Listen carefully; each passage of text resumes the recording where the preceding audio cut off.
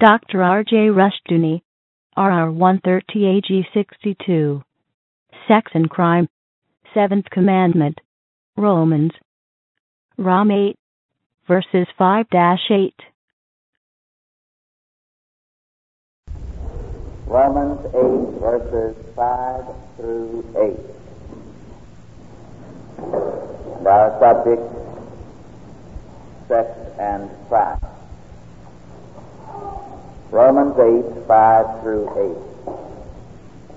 For they that are after the flesh do mind the things of the flesh, but they that are after the Spirit, the things of the Spirit. For to be carnally minded is death, but to be spiritually minded is life and peace. Because the carnal mind is enmity against God.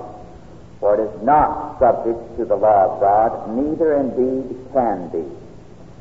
So then they that are in the flesh cannot please God. One of the opinions that is most current among many scholars, non-Christian scholars, is that the fall was due to sex. And as a result, the cause of crime is sexual.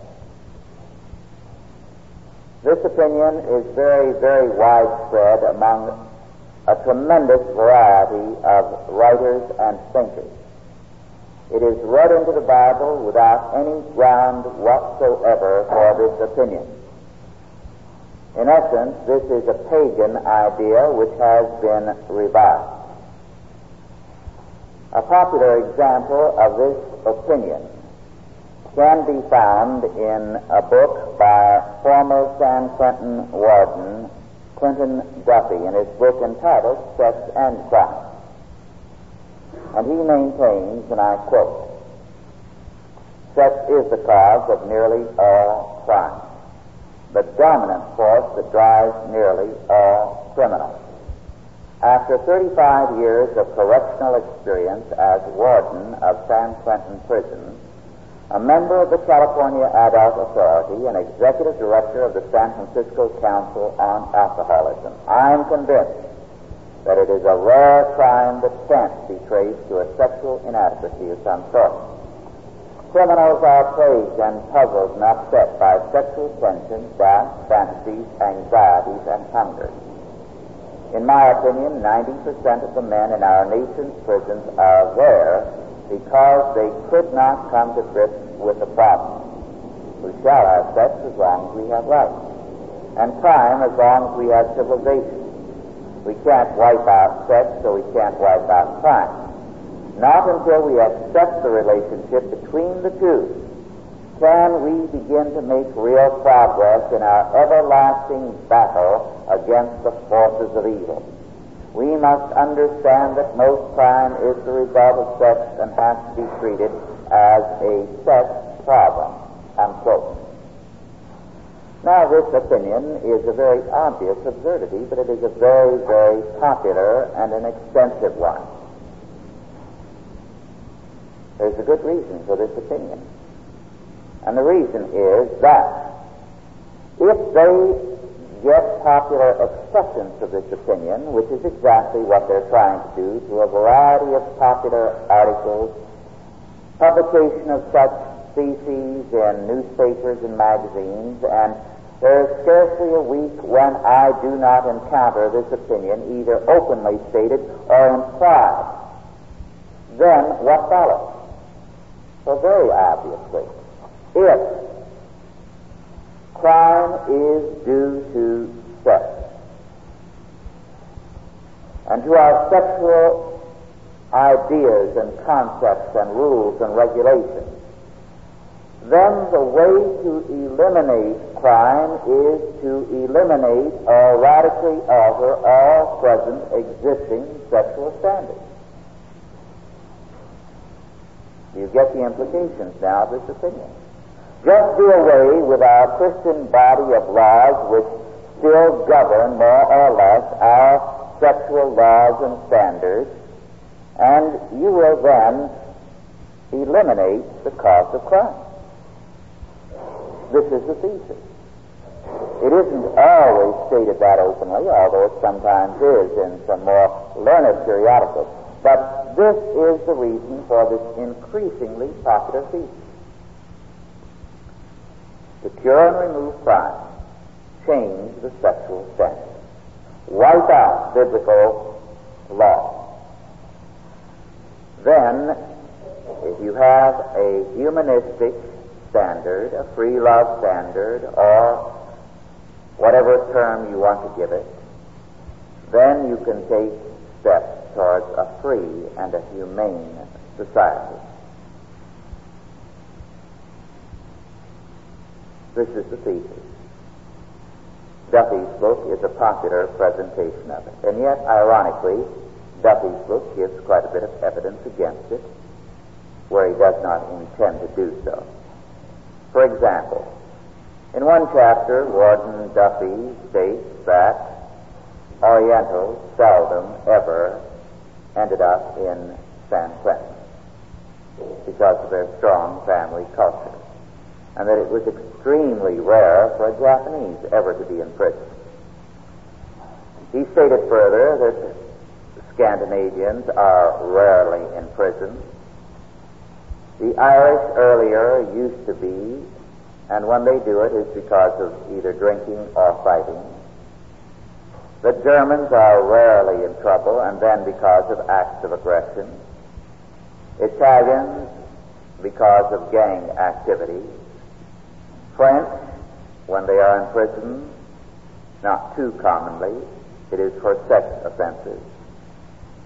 Mexicans for crimes of violence and narcotics, but rarely after the age of 40. And he admitted that the overwhelming proportion of prisoners across the country are Negroes. He tried, of course, to wipe out this fact by stating that it was due to the fact that there is police prejudice against Negroes. This might be true on occasion, but there is equally extensive evidence and greater evidence that there is leniency towards Negroes.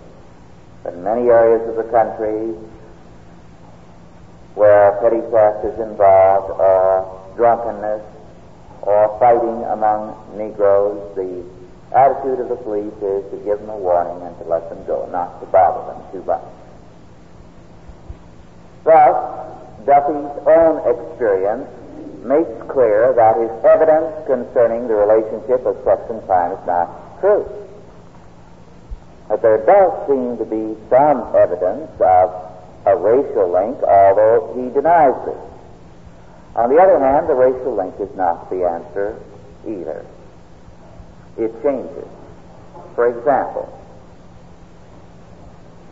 50 and 100 years ago, the Irish were very heavily involved because they were recent immigrants. Earlier, the Germans were heavily involved, and then suddenly the German population in prison almost entirely disappeared.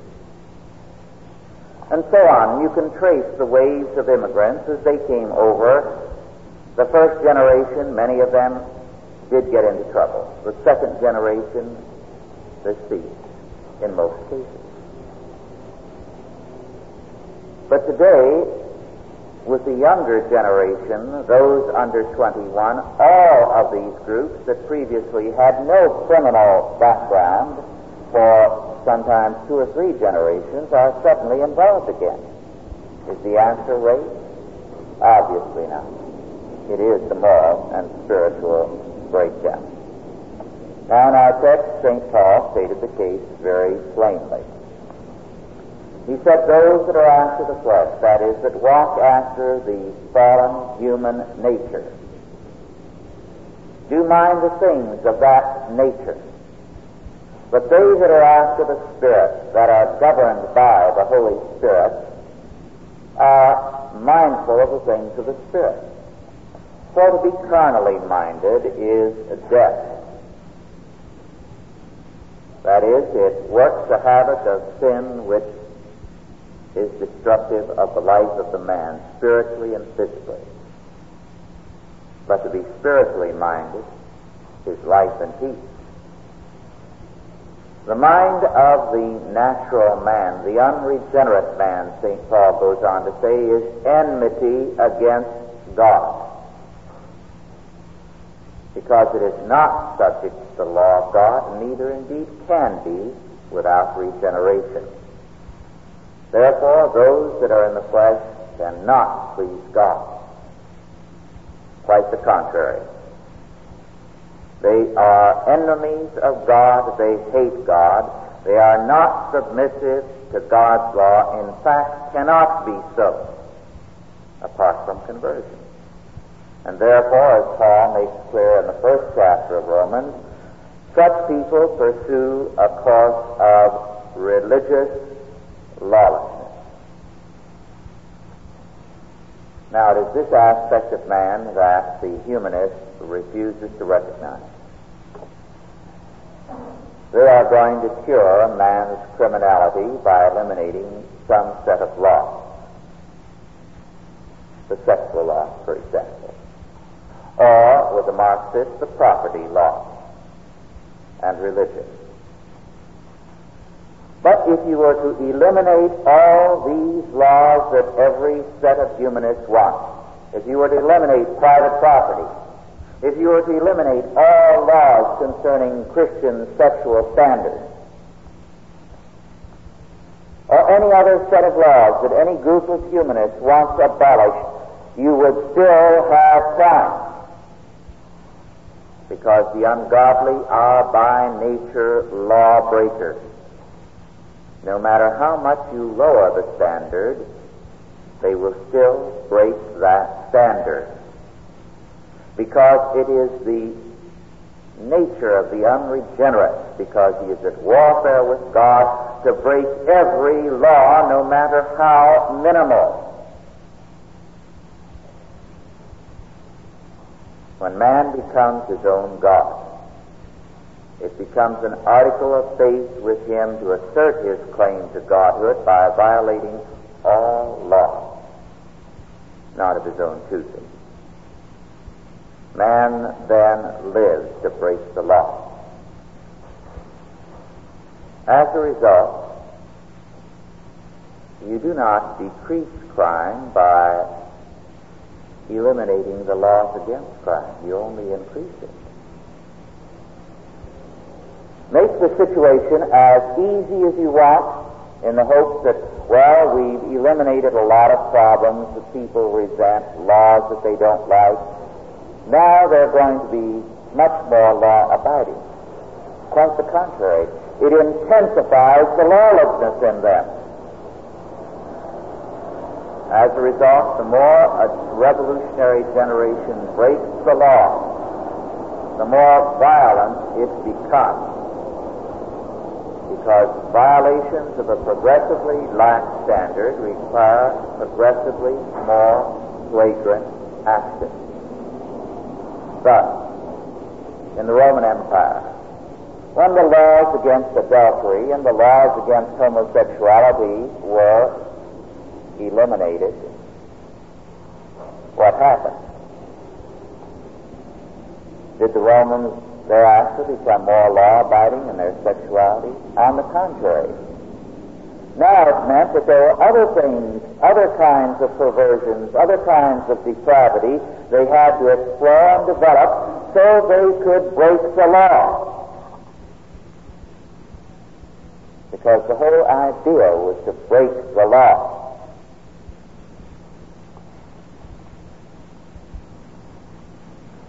There was a film about 8 or 10 years ago, an Italian film entitled The Sweet Life, A Dolce Vita.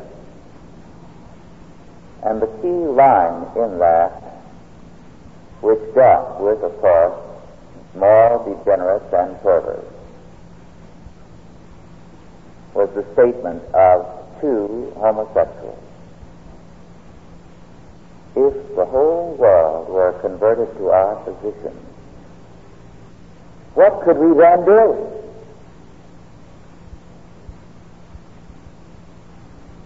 what would we be sinning against?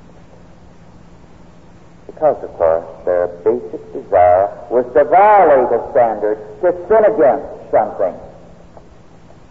And if the whole world were of their kind, where would the sin be left? It would be their defeat. Nietzsche said in his last book that the disbelief in God and immortality would create a world of violent men, and he was so right. And at that point he mocked the humanist who said that unbelieving man will treasure this life because it is his only one, and therefore he will be all the more anxious to live in peace. But God and immortality give meaning to life, and without this meaning, life becomes cheaper, and there is more violence and more murder. And Nietzsche was right. Abolish these beliefs, and there will be more warfare, more murder, more violence than man has ever imagined. And he looks forward to it. The essence of the unregenerate is hatred of God, as St. Paul says. A desire to break the law of God. His desire is to be unbound, unfettered by law and responsibility, and also to shatter everything that is law-abiding. As a result, he is a radically perverse man. Someone once said, this was in the days of Louis XIII and Louis XIV, to the Count de Grammont. And he did not deny it, and I quote, "Is it not a fact that as soon as a woman pleases you, your first care is to find out whether she has any other lover, and your second how to plague her? For the gaining of her affection is the last thing in your thoughts. You seldom engage in intrigues but to disturb the happiness of others. A mistress who has no lovers would have no charm for you," unquote. And he agreed that was right. His whole idea was to conquer somebody and then to throw them over immediately. And the whole purpose of the gentleman of the day was described, and I quote, "A desire to seduce and desert for malicious sport," unquote. And the crown of victory for the seducer was to do his work, and I'm quoting, "without the slightest emotional involvement, so that when the woman, conquered and submissive, begs at last, 'At least tell me that you love me,' he can affect a disdainful smile and refuse," unquote. As a result, as one observer commented, if love is judged by most of its effects, it resembles hate more than friendship. And this was true of what was called love in the age of reason. Such love was really hatred, a desire to break, to destroy. And it began, first of all, with the hatred of God. The natural man is at enmity against God, and therefore against the principle of law everywhere. And so his desire is perpetually to destroy.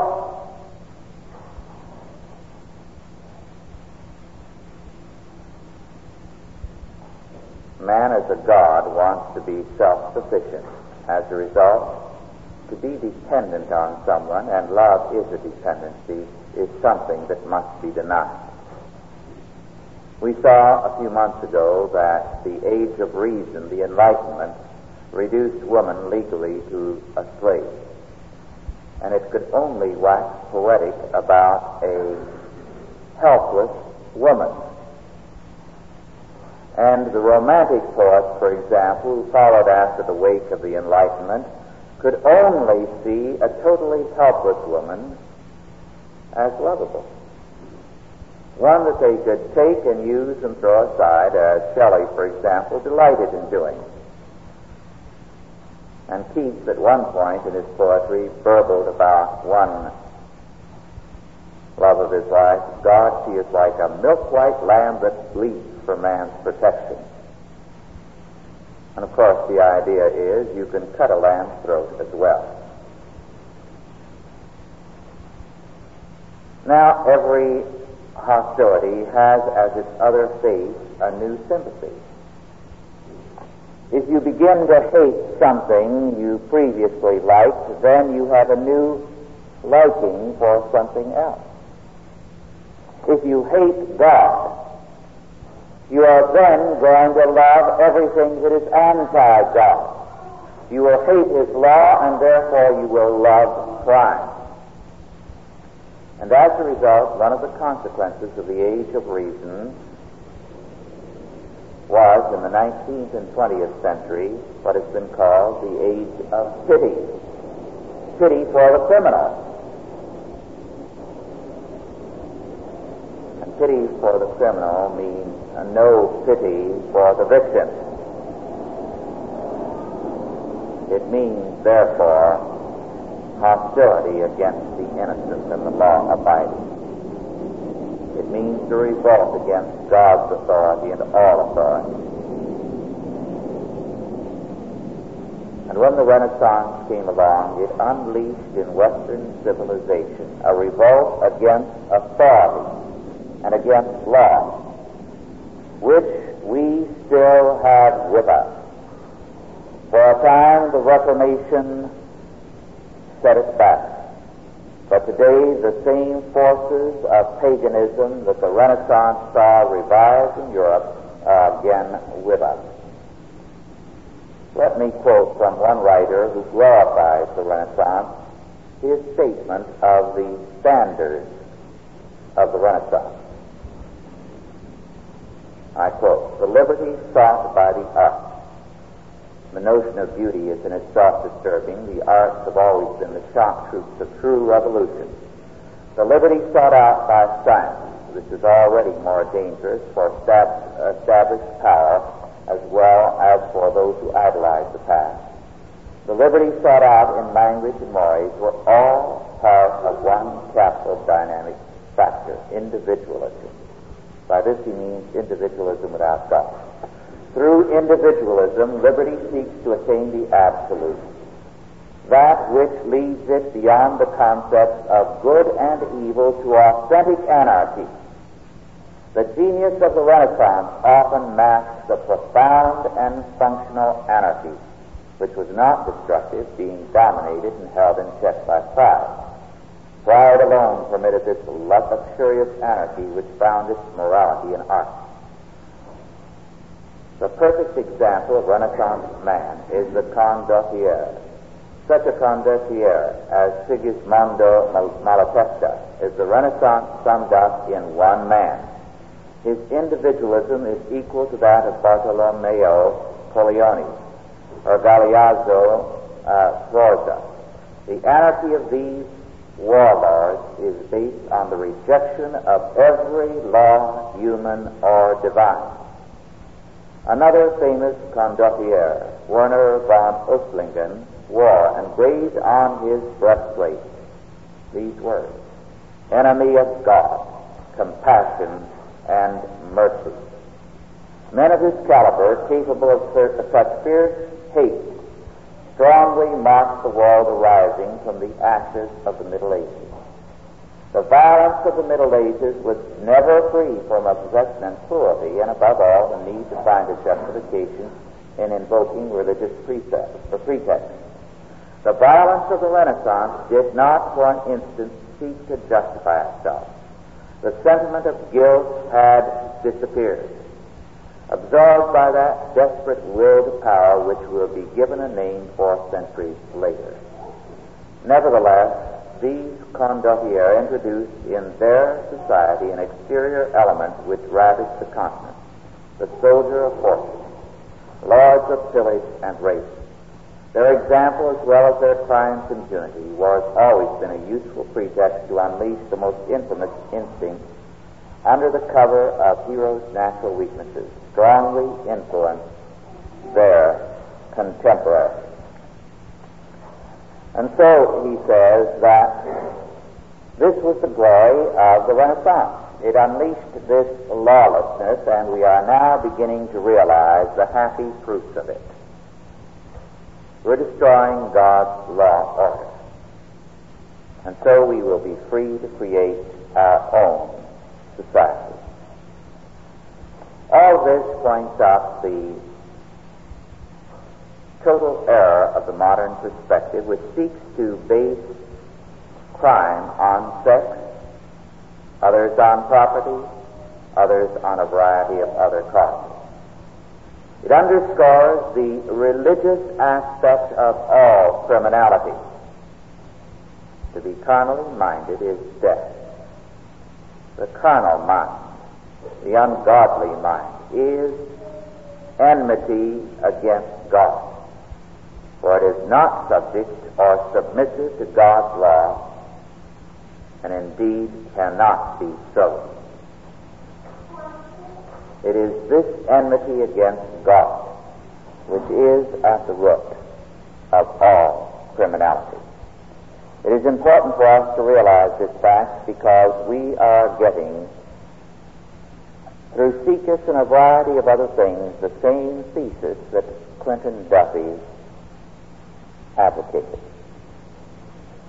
Change sexual behavior, release it from biblical law, and you will free man from those forces in his being which have led to criminality. And to this we must say, you will only increase criminality and lawlessness because you will enthrone anti-Christian man in all his depravity. Let us pray.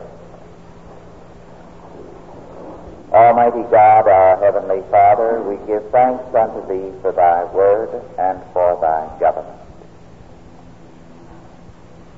We know, our Father, that as we are surrounded by a world of men at war with Thee, that in this warfare, our Father, Thy victory is certain. Make us strong, therefore, Father, in the defense of the faith, in the proclamation of Thy word, and in the extension of Thy law order, knowing, our Father, the certainty of Thy victory and the certainty of Thy judgment upon the workers of iniquity. Strengthen us by Thy word and by Thy Spirit, that we may ever serve Thee in faith and assurance. In Jesus' name, amen. Are there any questions now? First of all, with respect to our lesson. Yes.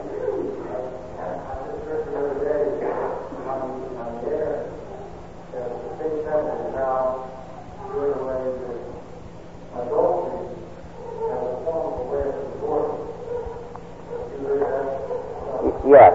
First of all, with respect to divorce, the concept of guilt is going to be abolished. This is the gist of the new law. Now, the idea is, why should a court affix blame? Why should it affix guilt in a marital situation? Well, first of all, the Bible requires it. Secondly, what is to be done with the children and the disposition of the property if no guilt is affixed? In other words, what if the mother is a totally unfit mother? If no guilt is affixed, then the children are hers automatically. So you see, by refusing to affix guilt, they are going to destroy any possibility of any equitable settlement of any family situation. Second, this is a toe in the door. If there is no guilt in a marital situation, then what happens to the concept of guilt elsewhere in law? Well, the concept of guilt is a Christian concept. What is the concept which they are seeking to replace guilt with? It is mental sickness. Already, as a part of any divorce proceedings, both parties must consult a counselor whose basic approach is psychological, mental health. Thus, the mental health concept will be enthroned in marriage. The next step will be to introduce the mental health concept in place of the guilt concept with respect to every other crime. So you see, this means the destruction of law as we have known it. Yes.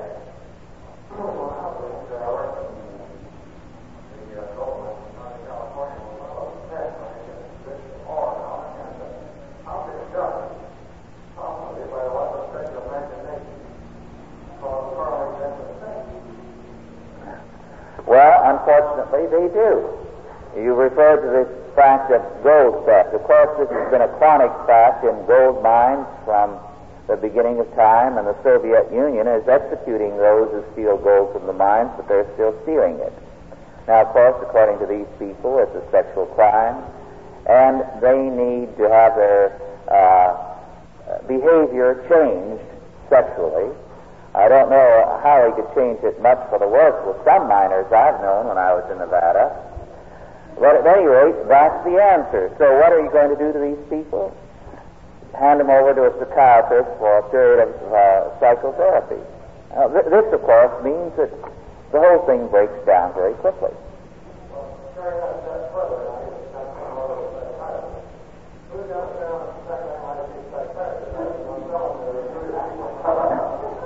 A good question, and one they will not answer, except by saying every psychoanalyst goes through psychoanalysis before he is permitted to practice.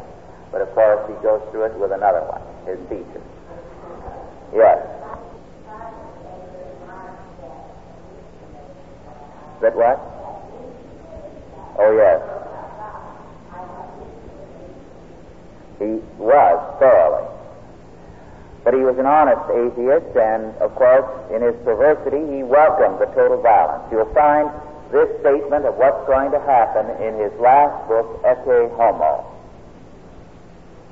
But he very definitely declares and welcomes the coming total anarchy, lawlessness, violence, continual warfare that he felt his kind of philosophy would produce. And of course, we're getting exactly what Nietzsche said. But the humanists don't seem to like it as much as Nietzsche did. Yes?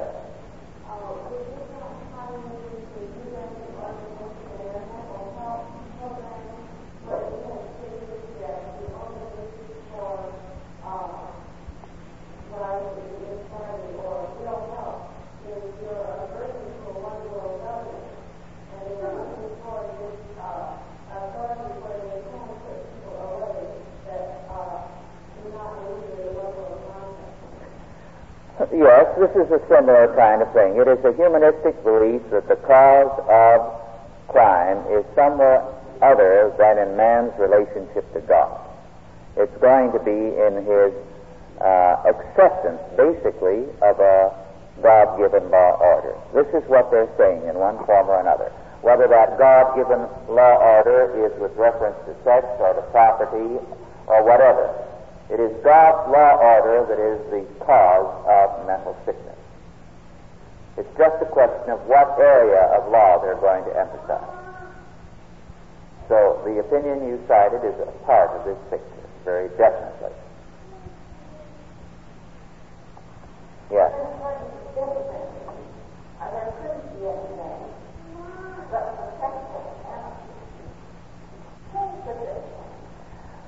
Well, do you mean Nietzsche's thinking or... oh, yes. It will only create continuing and perpetual anarchy. However, what they do believe is this, and Henry Miller has stated it most plainly, and I refer to this, I believe in this independent republic. He believes that if we have a couple of centuries of total anarchy, total lawlessness, during which time civilization will disappear, the ability to read and write will disappear, all kinds of perversions will so thoroughly prevail that men and women will scarcely know which sex they are. Then, after 2 centuries of that kind of total destruction, the time of the assassins, as it were, then will come a truly free and innocent society. Man will then be able to live like the animals, peacefully, without a bad conscience. Yes.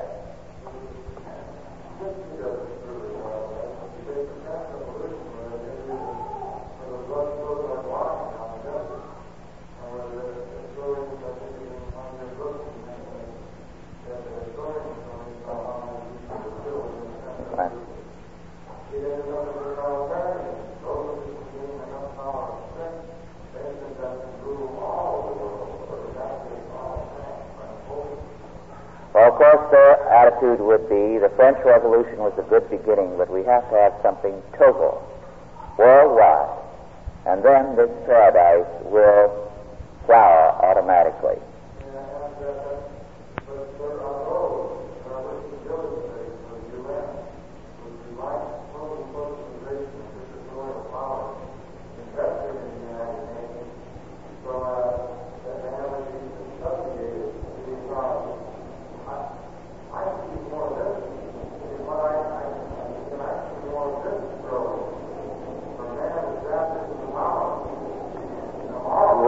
There are degrees in this. Some are grasping for power, but what does their humanistic law involve? It involves the destruction of every kind of godly law.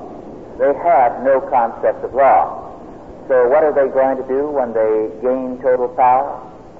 I think Orwell, who is one of these socialists and one-worlders, presented it very clearly in 1984. It'll be power for the sake of power, so that the best picture of it ultimately will be a boot stamping endlessly on a human face. Yes.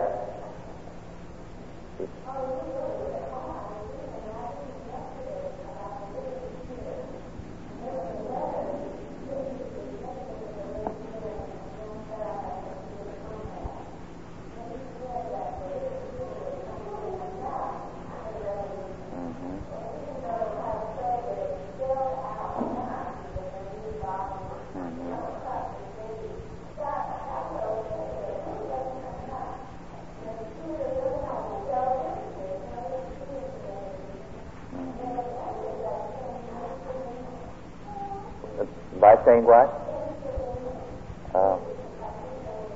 Yeah.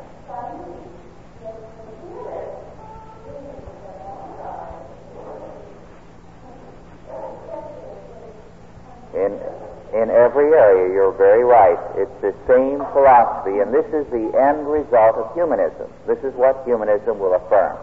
Yes.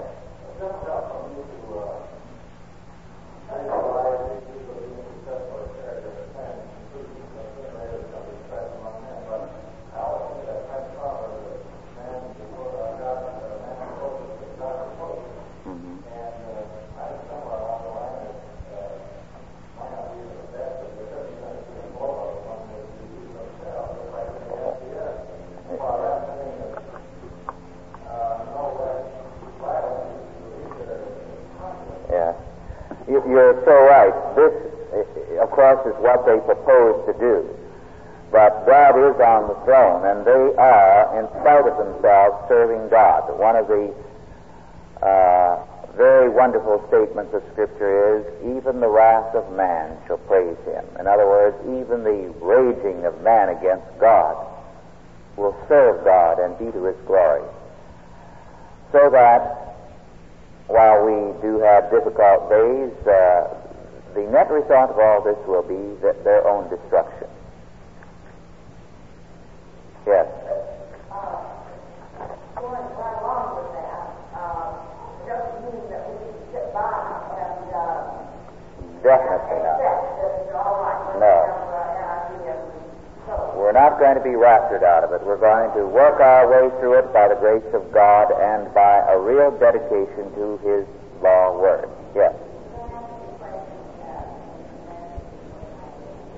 do what? Oh. Mm-hmm. All right.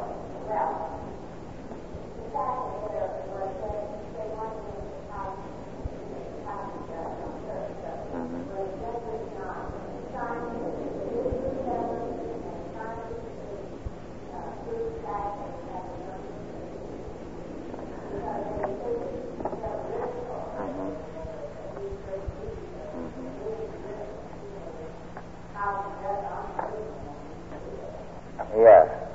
Well, of course, there's been nothing in the moon landing that has served their evolutionary purposes, and you are true. They were earlier fearful that the first man to land on the moon would sink into 30 feet of cosmic dust that had accumulated over the millions of years on the face of the moon. However, none of this is going to weigh at all with them, because they are bent on seeing every evidence as evidence of their position in spite of anything. Yes.